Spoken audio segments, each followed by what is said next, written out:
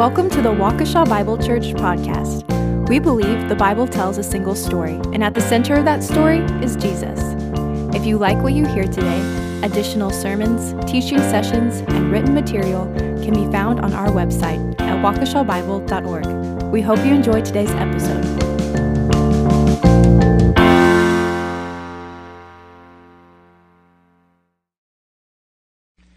Greetings in Jesus' name.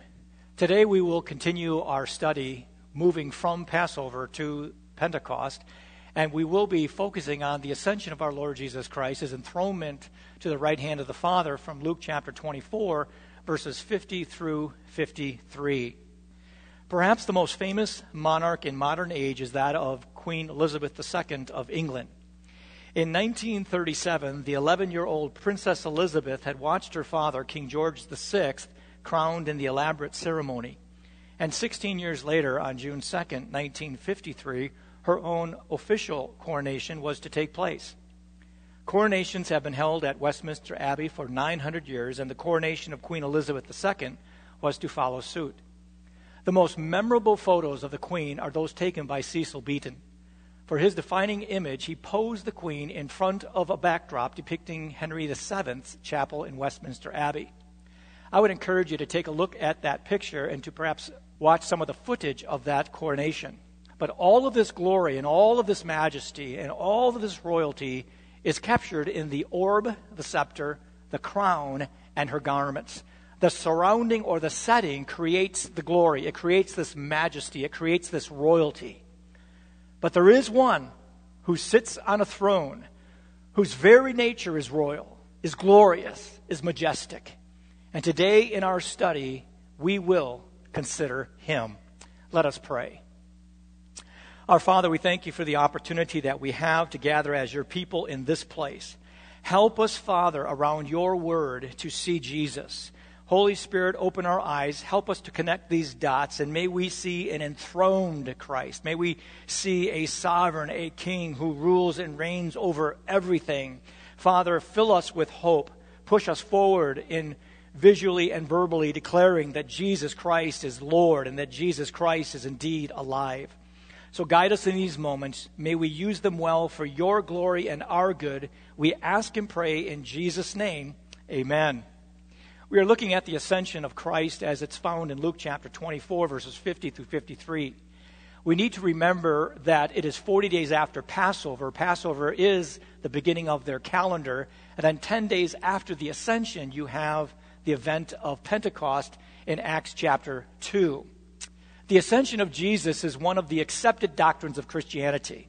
The Apostles' Creed, the Nicene Creed, the Athanasian Creed all confess that Christ ascended into heaven and sits at the right hand of God the Father. When you look at the ascension narrative in the four Gospels, it only occurs in Luke. Luke speaks of it, and he does this in Luke 24 and then in Acts chapter 1. The other three Gospels do not record it. This forces us to consider the ascension and the other New Testament documents. Thus, the study itself is topical as it focuses on our Lord's ascension to the throne of God. But let's begin by looking at Luke 24, verses 50 through 53. I will read it. It says in verse 50 of Luke 24, "And he led them out as far as Bethany, and lifted up his hands. He blessed them. While he blessed them, he parted from them and was carried up into heaven." That's the ascension, the enthronement. "And they, the disciples, worshipped him and returned to Jerusalem with great joy and were continually in the temple blessing God." There are four things that I want us to simply note in this short paragraph. First of all, it says he led them out. We know that the disciples at this time are still following him. Then it says he blessed them. He lifted his hands and he blessed them. He was still caring for them. He was their shepherd, and they were his sheep. And then verse 51 says he parted from them. He left completing the mission, and we'll see that in this study. And then finally, he was worshipped by them in verses 52 and 53. They were still worshiping him. You have the Great Commission in Matthew 28, where Jesus says, "All authority has been given to me. All dominion has been given to me." And on the day of Pentecost, the promise of future power is now descending upon them in the person and work of the Holy Spirit.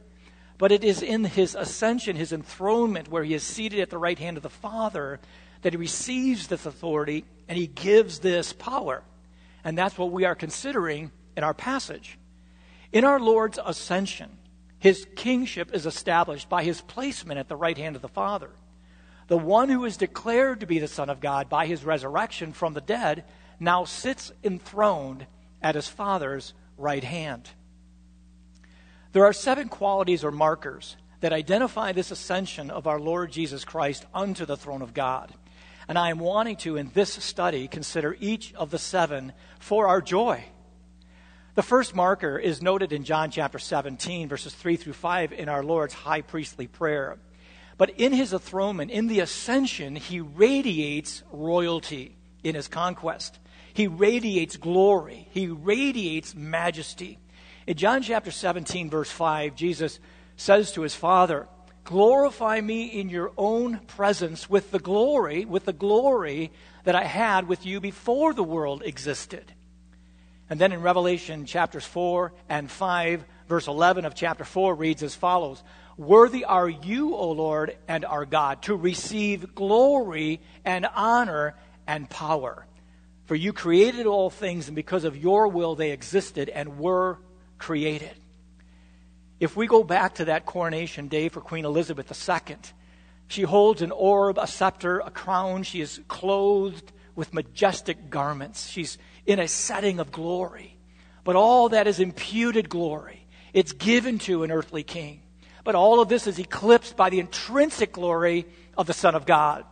In his ascension, in his enthronement, when he is placed at the right hand of the Father, he radiates royalty. He radiates glory. He radiates majesty. This is the one who now sits on the throne. The second marker is that in his enthronement, in his ascension, he receives authority from the Ancient of Days. I'm wanting us to read Daniel 7. I'm going to begin in verse 12 because it shows us how the Son of God, the Son of Man, in his enthronement, in his ascension to the right hand of the Father, receives authority from the Ancient of Days. In Daniel chapter 7, verse 12, it reads, "As for the rest of the beasts, their dominion, their authority was taken away, but an extension of life was granted to them for an appointed period of time. I kept looking," this is Daniel speaking, "in the night visions, and behold, with the clouds of heaven, one like a Son of Man was coming. And he came up to the Ancient of Days and was presented before him. And to him, to the Son of Man, was given this dominion, this authority, glory, and a kingdom, that all the peoples, nations, and men of every language might serve him. His dominion, his authority, his kingdom is an everlasting dominion, which will not pass away, and his kingdom is one which will not be destroyed." Verse 26, "But the court will sit for judgment, and his dominion will be taken away, annihilated, and destroyed forever. Then the sovereignty, the dominion, and the greatness of all the kingdoms under the whole heaven will be given to the people of the saints of the highest one. His kingdom will be an everlasting kingdom, and all the dominions, all the kingdoms, all the authorities will serve and obey him." In the enthronement, in the ascension of Jesus, he receives authority from the Ancient of Days. And then in Ephesians chapter 1, verse 20, we read that he worked in Christ when he raised him from the dead and seated him at his right hand in the heavenly places. In the enthronement of Jesus, not only does he radiate royalty, but he receives authority from the Ancient of Days. Right now, the one who sits on the throne at the right hand of God the Father has the right, has the authority to do all he wills. We see that in his enthronement, in his ascension. So we know that the one who sits at the throne radiates royalty. In his presence we see the glory. It's intrinsic to his being. He receives the authority from the Ancient of Days. He has the right as a king. Thirdly, the third marker, the third quality is that in his enthronement he sits victoriously over sin and death. Hebrews chapter 1 verse 3 reads as follows, "And he is the radiance of his glory and the exact representation of his nature. And he upholds all things by the word of his power. When he had made purification of sins, he sat down at the right hand of the majesty on high. Hebrews chapter 10, verse 12, but he, having offered one sacrifice for sins for all time, sat down at the right hand of God. Jesus Christ sits victoriously over sin and death. The work that he set out to do, he has finished.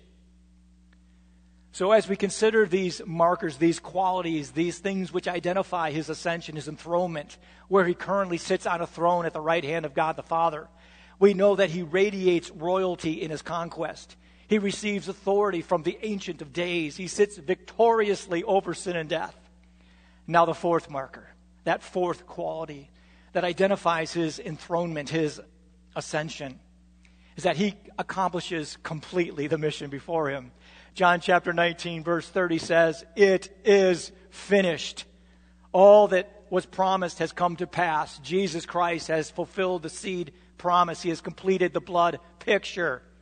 He accomplishes completely the mission before him.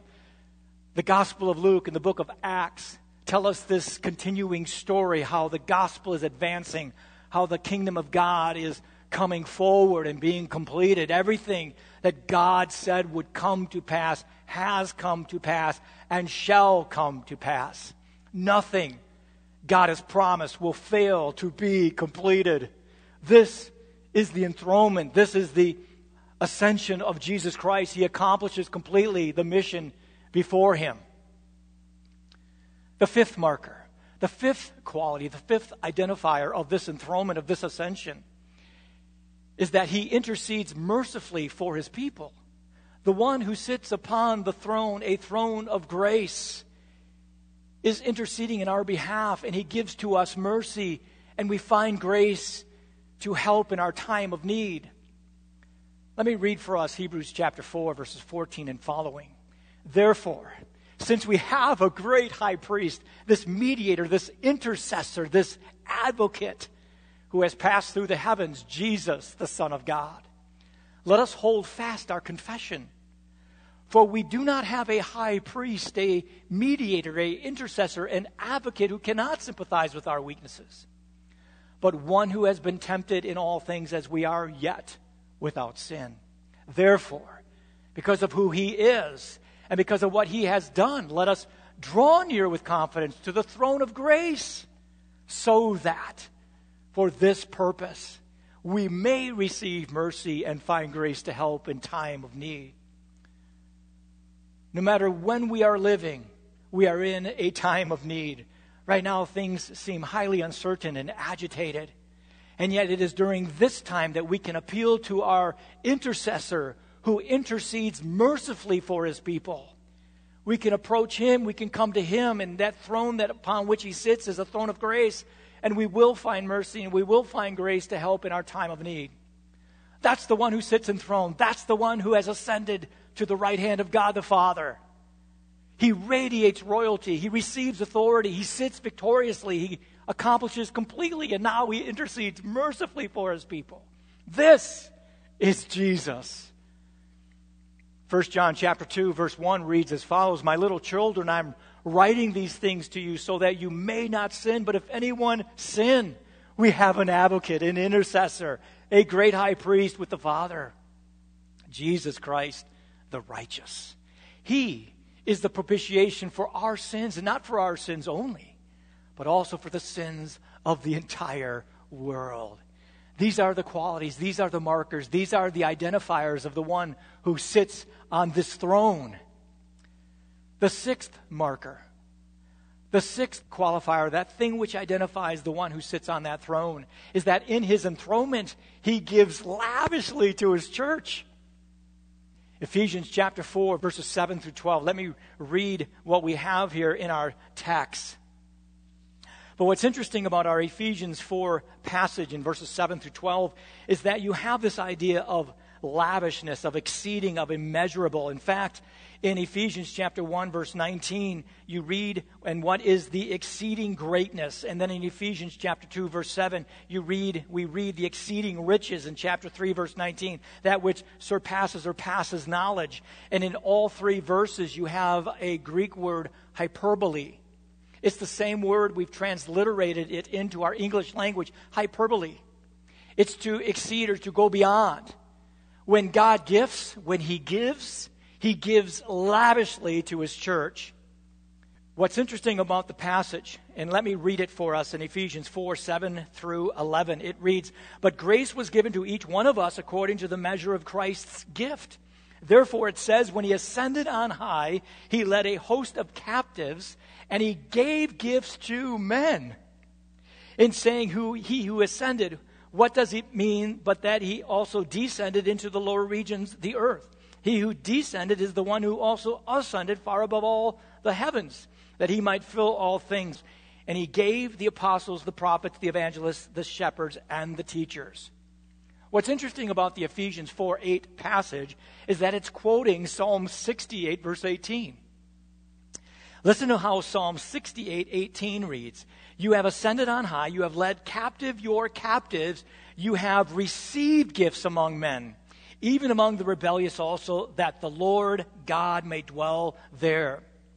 Psalm 68:18 says that God has received gifts among men. Ephesians 4:8 says that He has given gifts to men. What does God give to us? He gives to us two things. First of all, He gives to us the Holy Spirit. That is the gift. And then He gives to us gifted people for the work. That's what our text tells us. What God has done, He does in a lavish fashion. And what Jesus received, as we read in Psalm 68:18, what He receives through His victory, He now gives to His church, Ephesians 4:8. The one who sits enthroned, the one who has ascended to the right hand of the Father, He gives lavishly to His church the spoils of that victory. We have the Holy Spirit. We have gifted people in the context of the local church moving the mission forward, declaring openly into everyone, Jesus is Lord, Jesus is alive. So what is our seventh marker? We know that the one who ascended and sits at the right hand of the Father radiates royalty. He receives authority. He sits victoriously. He accomplishes completely. He intercedes mercifully. He gives lavishly. And our final marker is that He waits patiently. He waits patiently for the final act. 1 Corinthians chapter 15, verses 23 through 28 tells us that there is still more to come. Let it be read for us.